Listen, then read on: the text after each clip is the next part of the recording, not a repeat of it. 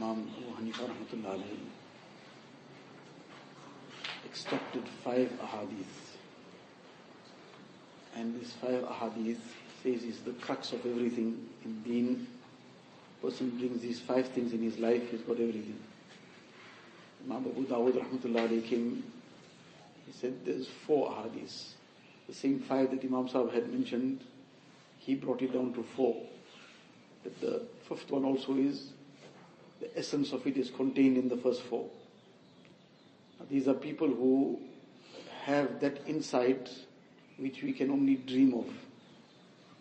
They have that very deep understanding of what is in the ahadith, what is in the message of the Quran Sharif and the Sunnah, and they are making a very, very big statement. Person practices on these 5 ahadith or these 4 ahadith, then he's got everything. So outwardly it might seem like this is a very, very major claim, and does this really stand up to the claim? But they have looked at it very deeply, and it's for us now to take it as they are giving it to us on the plate. In any case, out of these 4 hadith, one particular hadith that we need to focus on now is, one hadith pertains to ikhlas obviously, and out of the other 4, the rest of the other 3, one hadith is, min husni islamil mar'i tarkuhu ma la ya'ni. That it is the beauty of a person's Islam that he leaves out futile things. Things that are futile, that don't bother him, that don't concern him, things that he should not be getting involved in. This is something that is the adornment of his deen, out of the adornment of his deen. Now, outwardly, again, just to keep this in context, that we are talking about not just a lesson, but a lesson that is a great amount of deen is encompassed in this one lesson. Out of the 4 hadiths that have been made the summary of the whole of deen, this is one of the 4. So what depth there would be in this, what benefit there would be in it, how much of safety there would be in it for a person to practice upon this and keep himself away from so many things.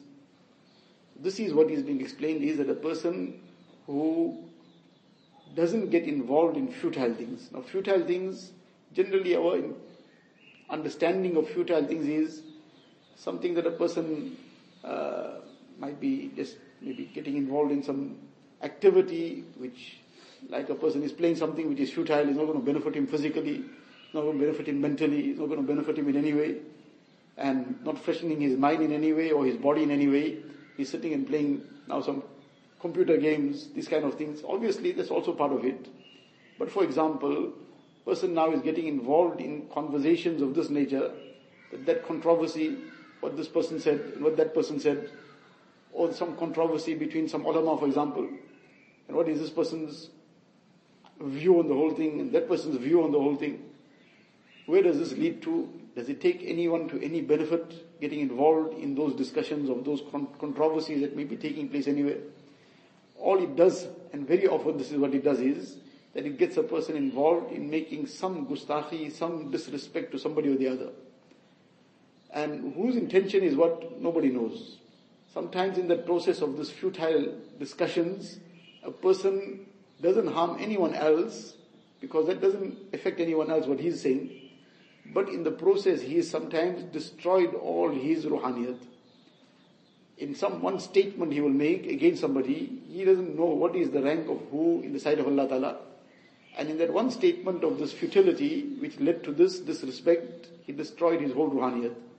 Now this becomes a very common and a very interesting pastime for many, to hear what's going on around, to start analyzing it, start making their own comments on it, to start finding their own reasonings for things. But this is something which is part of all this layani.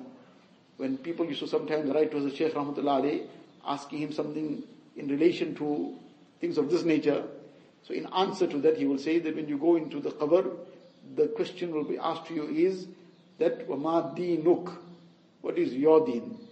How did you spend your life and what deen you followed? How did you conduct yourself in your deen?